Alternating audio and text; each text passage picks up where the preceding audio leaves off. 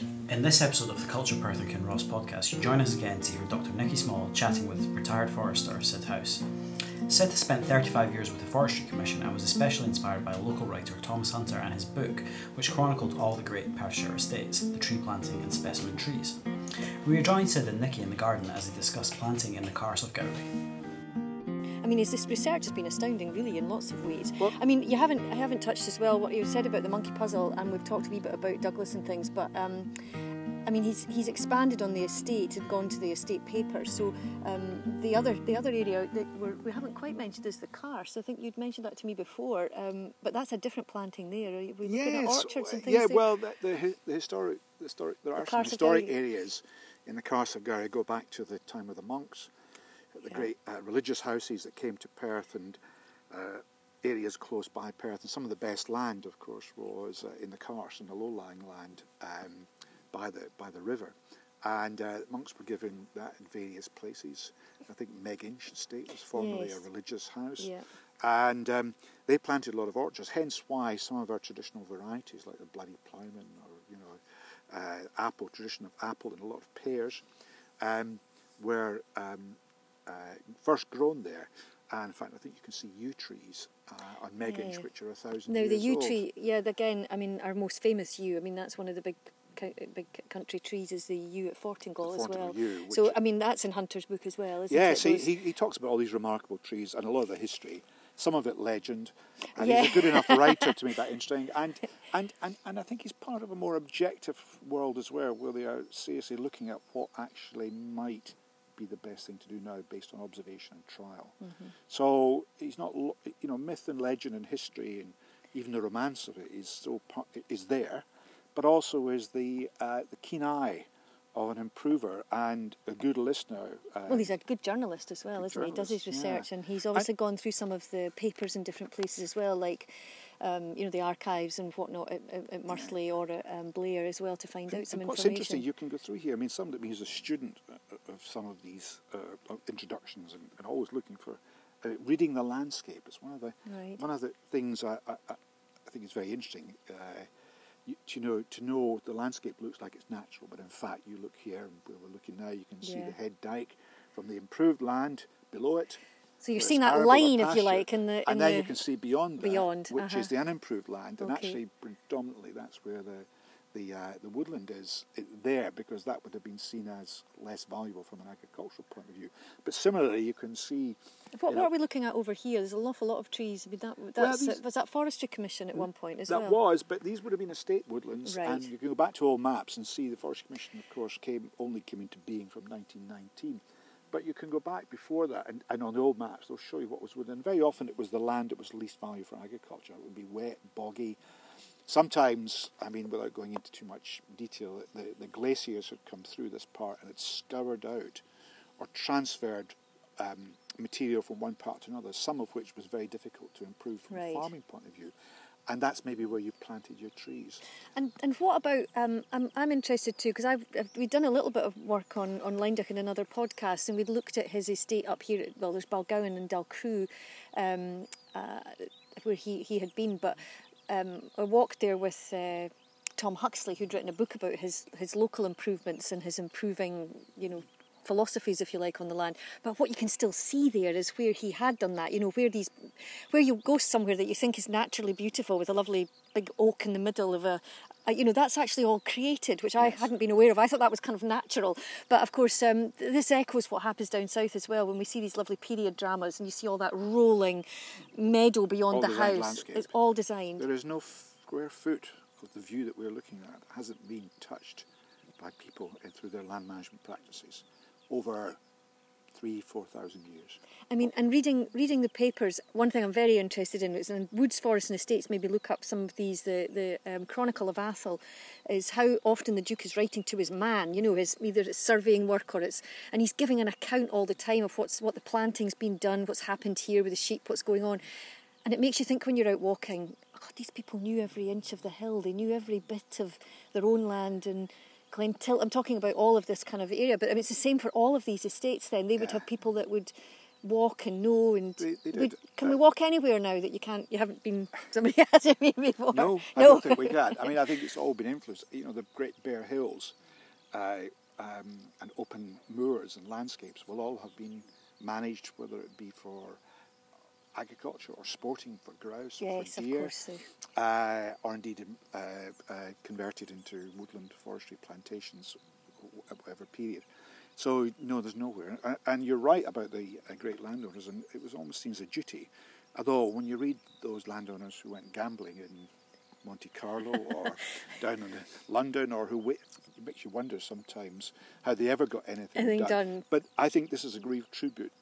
It's interesting how we don't often know as much about the factors or the foresters, with some notable exceptions. I mean, there's a lovely man who was the head steward on Methven Castle Estate, Thomas Bishop. I think he was called the land steward. He was there for about 60 years, and he wrote his own memoir called Memorabilia de Methven. And in it, he basically described every tree that he planted over 60 years, covering this sort of period from the early 19th century up to the late time, including cutting all the oak in Methven Wood at the time of the Napoleonic Wars, and had made a fortune out of that. Right. And then, of course, the market collapsed in peacetime. It's absolutely fascinating to read it. But I think these guys, and they were generally men. That's not to say there weren't women who took an interest in estates and land. There were. Well, there would be female landowners, but they wouldn't really go into the profession, would they, until much later? No, until much later. Yeah. But you can. I mean, I also you can pick out threads here. For example, I'm very interested in David Douglas's original introductions. So I've already mentioned a couple of examples. But, in fact, I was just reading this the other day and hadn't picked this up, Rossie Priory Estate. In it, Hunter talks about a Douglas fir planted there in 1826. Okay. Now, in 1826, they could only have got the seed in 1826, because I know the dates when Douglas landed in the mouth of the Columbia River between Washington and Oregon State today in 1825. And then he collected Douglas fir virtually that whole summer, seed and autumn, and dispatched it back. So the earliest it would have got back to the UK was probably early 1826. Okay. And that must have been then dispatched to different owners and what have you, and shared it amongst them. Maybe some of us went to Scone, and they in turn shared it with Rossie Priory, certainly one or two other places. Would that have been highly sought after, though? I mean, would people really be desperate to see what he was bringing and sending back? Conifer Rage. It was really? A bit like, what's the, like, you know, now it's fashion, isn't it? It's fashion, yeah. And so having trees, I mean, these plants, individual plants would change hands for, 15, 20 guineas. We're talking about guineas. That's more than somebody's whole salary for a year. Yeah. So you made sure you looked after it. But anyway, they had a Douglas fir planted in 1826. And then... And tell me about the other thing. I've walked with you before and gone down the Carsa Gowrie, and you've pointed out the giant redwoods, which once you get your eye in, that's one of your sayings, once you get your eye in and you start spotting these big monsters, because they're huge and very impressive.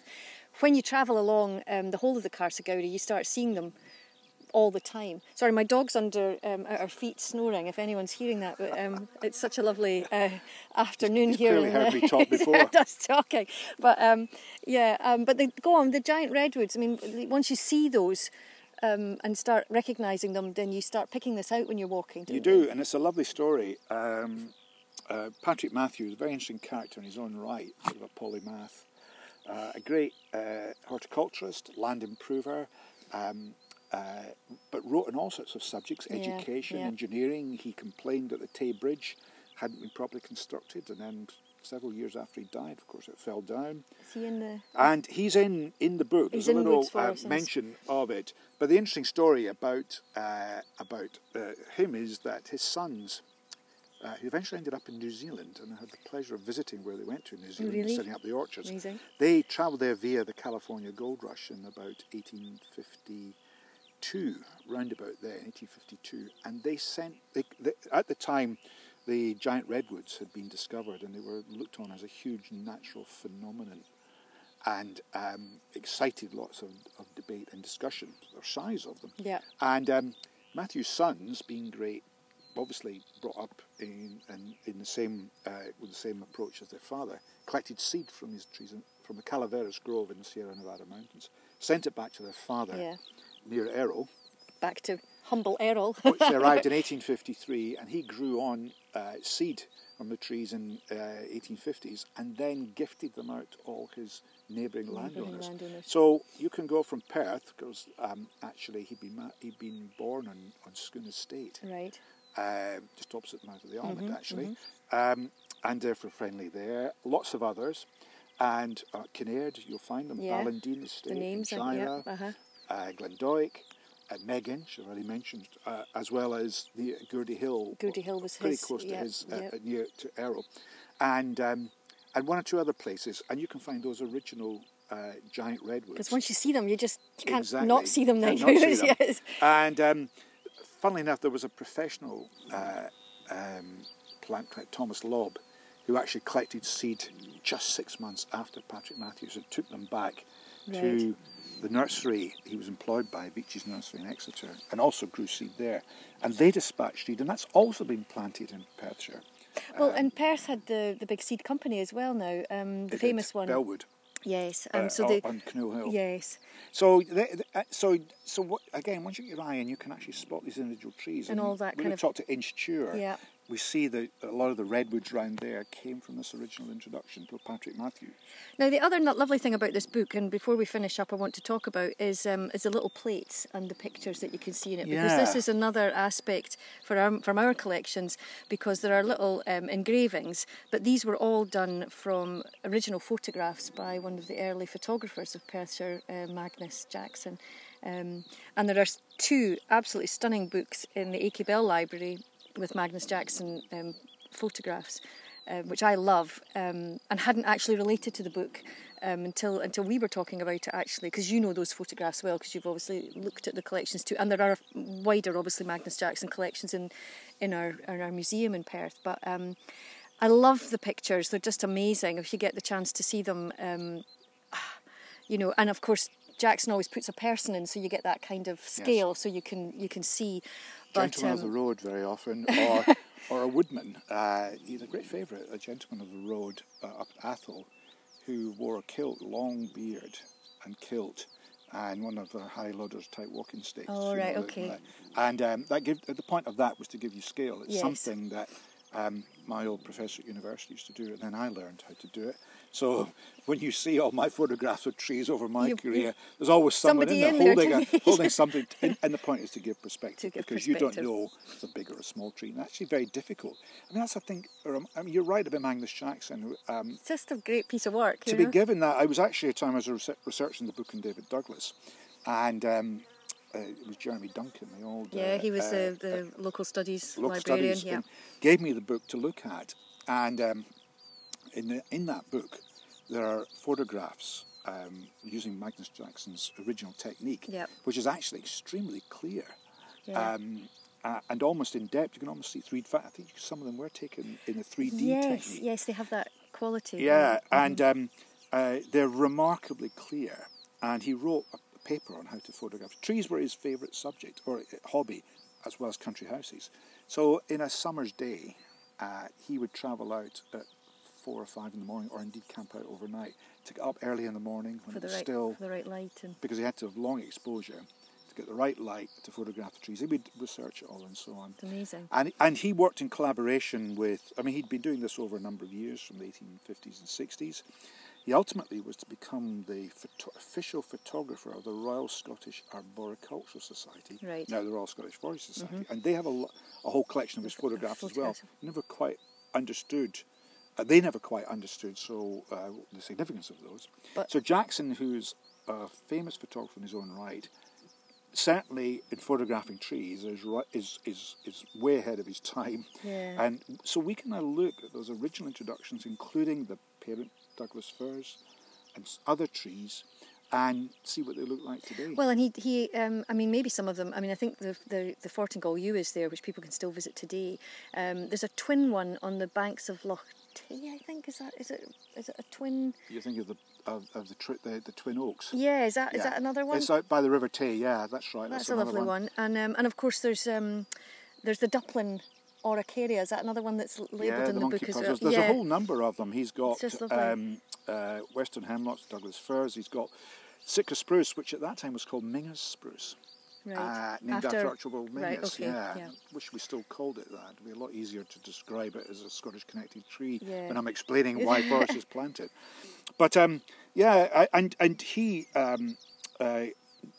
Magnus Jackson, was awarded a gold medal by the Royal Scottish Arboricultural Society at the 1884 World Forestry Exhibition in the grounds of Donaldson School in Edinburgh. And I'm lucky I've got a catalogue of that exhibition. Fantastic. It makes for fascinating reading. And what it does is show the amount of interest there was, and that was, of course, across Empire and Russia and North America. Those South images America, were going tropical. out to other places. Yeah, and but the interest in Scotland, of course, was very often sourcing timber from these other virgin forests from other parts of the world. Well, of course, now we've moved full circle with the aftermath of World War I and a shortage of timber to now creating our own woods. And of course the work of somebody like all these lairds and estates recorded by someone Hunter. like Hunter gives you a great insight into the period. And I can read you one bit which I think is absolutely fascinating a quote from the book. Yeah. Because there's lots of little anecdotes. I mean, I would urge anyone to try and get a hold of this book and come into the library, certainly once things are up and running again. But it's a wonderful book. I think you'll probably find it online in some aspects of it as well. This is some writing about Murthly, is it? Yeah, and this is, bear in mind, this is 1884. Okay. So we're 35 years before the founding of the Forestry Commission, which is 100 years old, which was 100 years old last year. Yep. And so he's saying that, and this is Murthly, what is really wanted nowadays to supply the rapidly increasing demand is a tree that will grow quickly into good, useful timber. And a comparison of the growth of Douglas fir and Sitka spruce with the growth of larch Scots fir and Norway spruce, which were the then the big planted trees, is to be seen at Murthly and is very much in favour of the former, that is Sitka spruce and Douglas fir. He then goes over and does some various calculations. So there is here undoubtedly a great difference in the bulk of the timber produced, much more than would repay the difference. So he's really advocating that these two trees are going to be the ones that will replace. And he's quite right then, isn't he? He is. Douglas fir, not so, because Douglas fir is very much more demanding in site conditions. In other words, you need to have good soils to grow Douglas. But Sitka spruce will grow virtually everywhere. So he predicted what evidence before their eyes. And of course, when the forest came into being in 1919, they employed mainly estate foresters. So they would, and there are records of, visits by the Royal Scottish Arboricultural Society coming to look at all these trees and having learned debates and discussions. And do you think a lot of these people, I mean, this would be like a kind of little Bible for them? They would have gone back to a book like this? Yes. Do you think, Hunter? Well, I mean, how did you share? I mean, this is the internet of the day. Yeah. This is how you shared knowledge and so on. So, I mean, a gentleman in his library on the estate would have this sort of book. We'd definitely have that book. And when you look at this book that I have here, Donald Mackenzie, is it? So Donald Mackenzie, Garth Fortingall, October 28th, 1885. So that was that. You've come into that. I bought this at a second-hand bookshop 30 years ago. So look out for them. They're quite rare. They are the most fantastic books. It needs a bit of attention, but there you go. There's living proof of how that was used. It's lovely. And I think, I mean, Thomas Hunter, a remarkable man. I mean, I think his journalistic career is quite interesting as well. The fact that he was editor and owner of the Perthshire Constitutional. His sons were in that line. But here he is. He's taken a good idea that went down well with people and changed that into an interest. And what he set out to do was to write a history of forestry in Scotland. And in actual fact, that's pretty much... Yeah, there's a lovely phrase I came across before. I wish I'd thought of it. Perthshire being the cradle of the Scottish forestry renaissance, and it really pays homage to the planting lairds, Athol, Taymouth, Scuden, and so on, who started off a lot of this work in the 18th century and continued it, and agitated for tree planting before World War I and government indifference. And look at us now with global warming, climate change, people are calling for trees again. It's interesting. the rationale for establishing the Forestry Commission in 1919 was to provide timber so that you could prop up the mines to get coal out, and probably more importantly to get the coal out of the mines to keep industry going. And here we are, 100 years later, talking about climate change and mitigating, and we want timber to plant trees to actually soak up CO2, mitigate global warming, and also to replace non-reusable. I mean, the great thing about timber is a huge recyclable material, and man's original source of warmth. Amazing. Well, I just love it. It's a wonderful book for some of the tidbits about the families and the things that go on there as well in terms of social history. But it's also a hugely informative book if you're going to go out and walk in any of the estates. And it gives you a wonderful idea of what you're seeing, what you're looking at. And if you're lucky enough, you can walk with somebody like Sid and he'll tell you himself. So thanks, Sid, for talking to us today about a wonderful book, Thomas Hunter's Woods, Forests and the Estates of Perthshire. Nikki is currently searching for people who have worked in forestry or in woodland management or on estates for our Forest Memories project. We hope to hear from people if they have any stories or experiences of working in the sector. We would like to interview people and hear stories, so please get in touch.